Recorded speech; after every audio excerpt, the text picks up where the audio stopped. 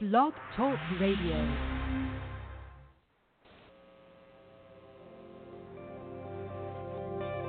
Welcome to Talk Business with Howard, where CEOs, presidents, and business owners go for practical advice and creative solutions to help business flow. And now, here's your host, the voice of business advice, Howard Lewinter.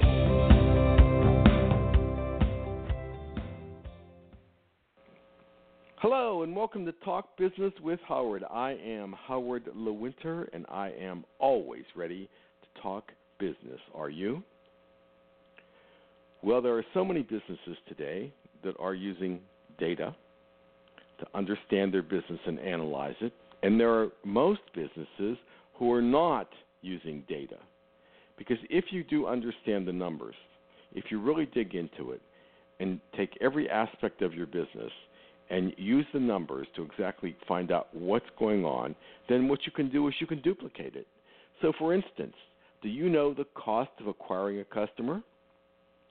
If you know the cost of acquiring a customer and you know the time frame and the effort that it takes to acquire a customer, then when you want another customer, you know exactly what you need to spend, you know exactly what you need to do, and you know exactly how much time it takes to get one. So customers, leads, prospects are your business. There are many aspects to your business, but if you don't sell something, nothing happens. I'm sure you've heard that over and over again. And to sell something, we need a prospect. We need a lead. And to find a lead, there's a great deal of effort that goes forward in that. Now, every business, it's going to be different how you do it. Sometimes it's social media. Sometimes it's direct mail. Sometimes it may be email marketing. Sometimes it's direct contact by knocking on a door. But what does it take to acquire a customer? What does it take to acquire a client? What is the cost involved? Think about it.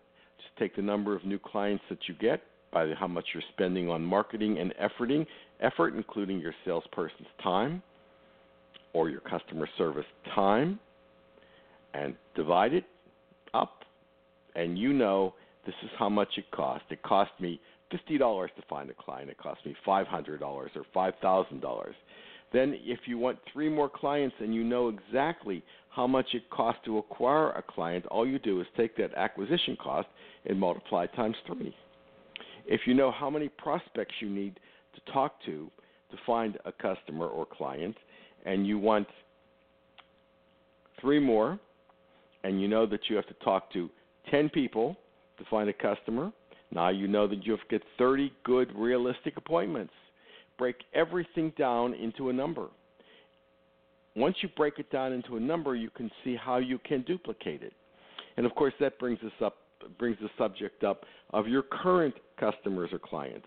When you start breaking down your cost of acquiring a customer, then you start realizing how valuable your customers are, how you need to protect them, how you need to give them customer service, how you need to make sure that your key accounts, that you are personally talking to your key accounts and they know who you are. They know how you service them, that you're seeing if they have any problems. Because if you lose them, the cost of acquisition of a new key client can be monumental.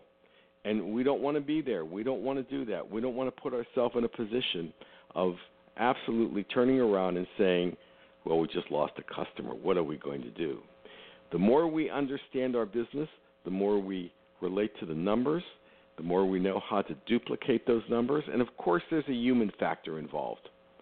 We also want to take and analyze one salesperson against another salesperson. Not that we're trying to turn them on each other, but if salesperson A has an acquisition of a customer of X number of dollars, and salesperson 2 has a conversion rate and a cost of 3 times X, why is that? If we understand what that person's not doing that the other person's doing, we certainly can make more profit or more money. Or if we run a marketing campaign and we know the numbers and understand how much did we spend on that marketing campaign and how much was the acquisition cost from a customer at this campaign, we'll realize whether we should run this campaign again, not run it again, modify it, because we'll know how productive it is. So don't hesitate to really dig into the numbers, to understand the numbers, to understand the data. Most business people don't. And when you start to understand the data and you analyze it and you're consistently doing that from all aspects of your business, you run a better business. And when you run a better business, what happens? There are two things important, very important, that happens. One is you have less stress, and two, you make more profit. This is Howard Lewinter, and of course, I always look forward to talking business with you.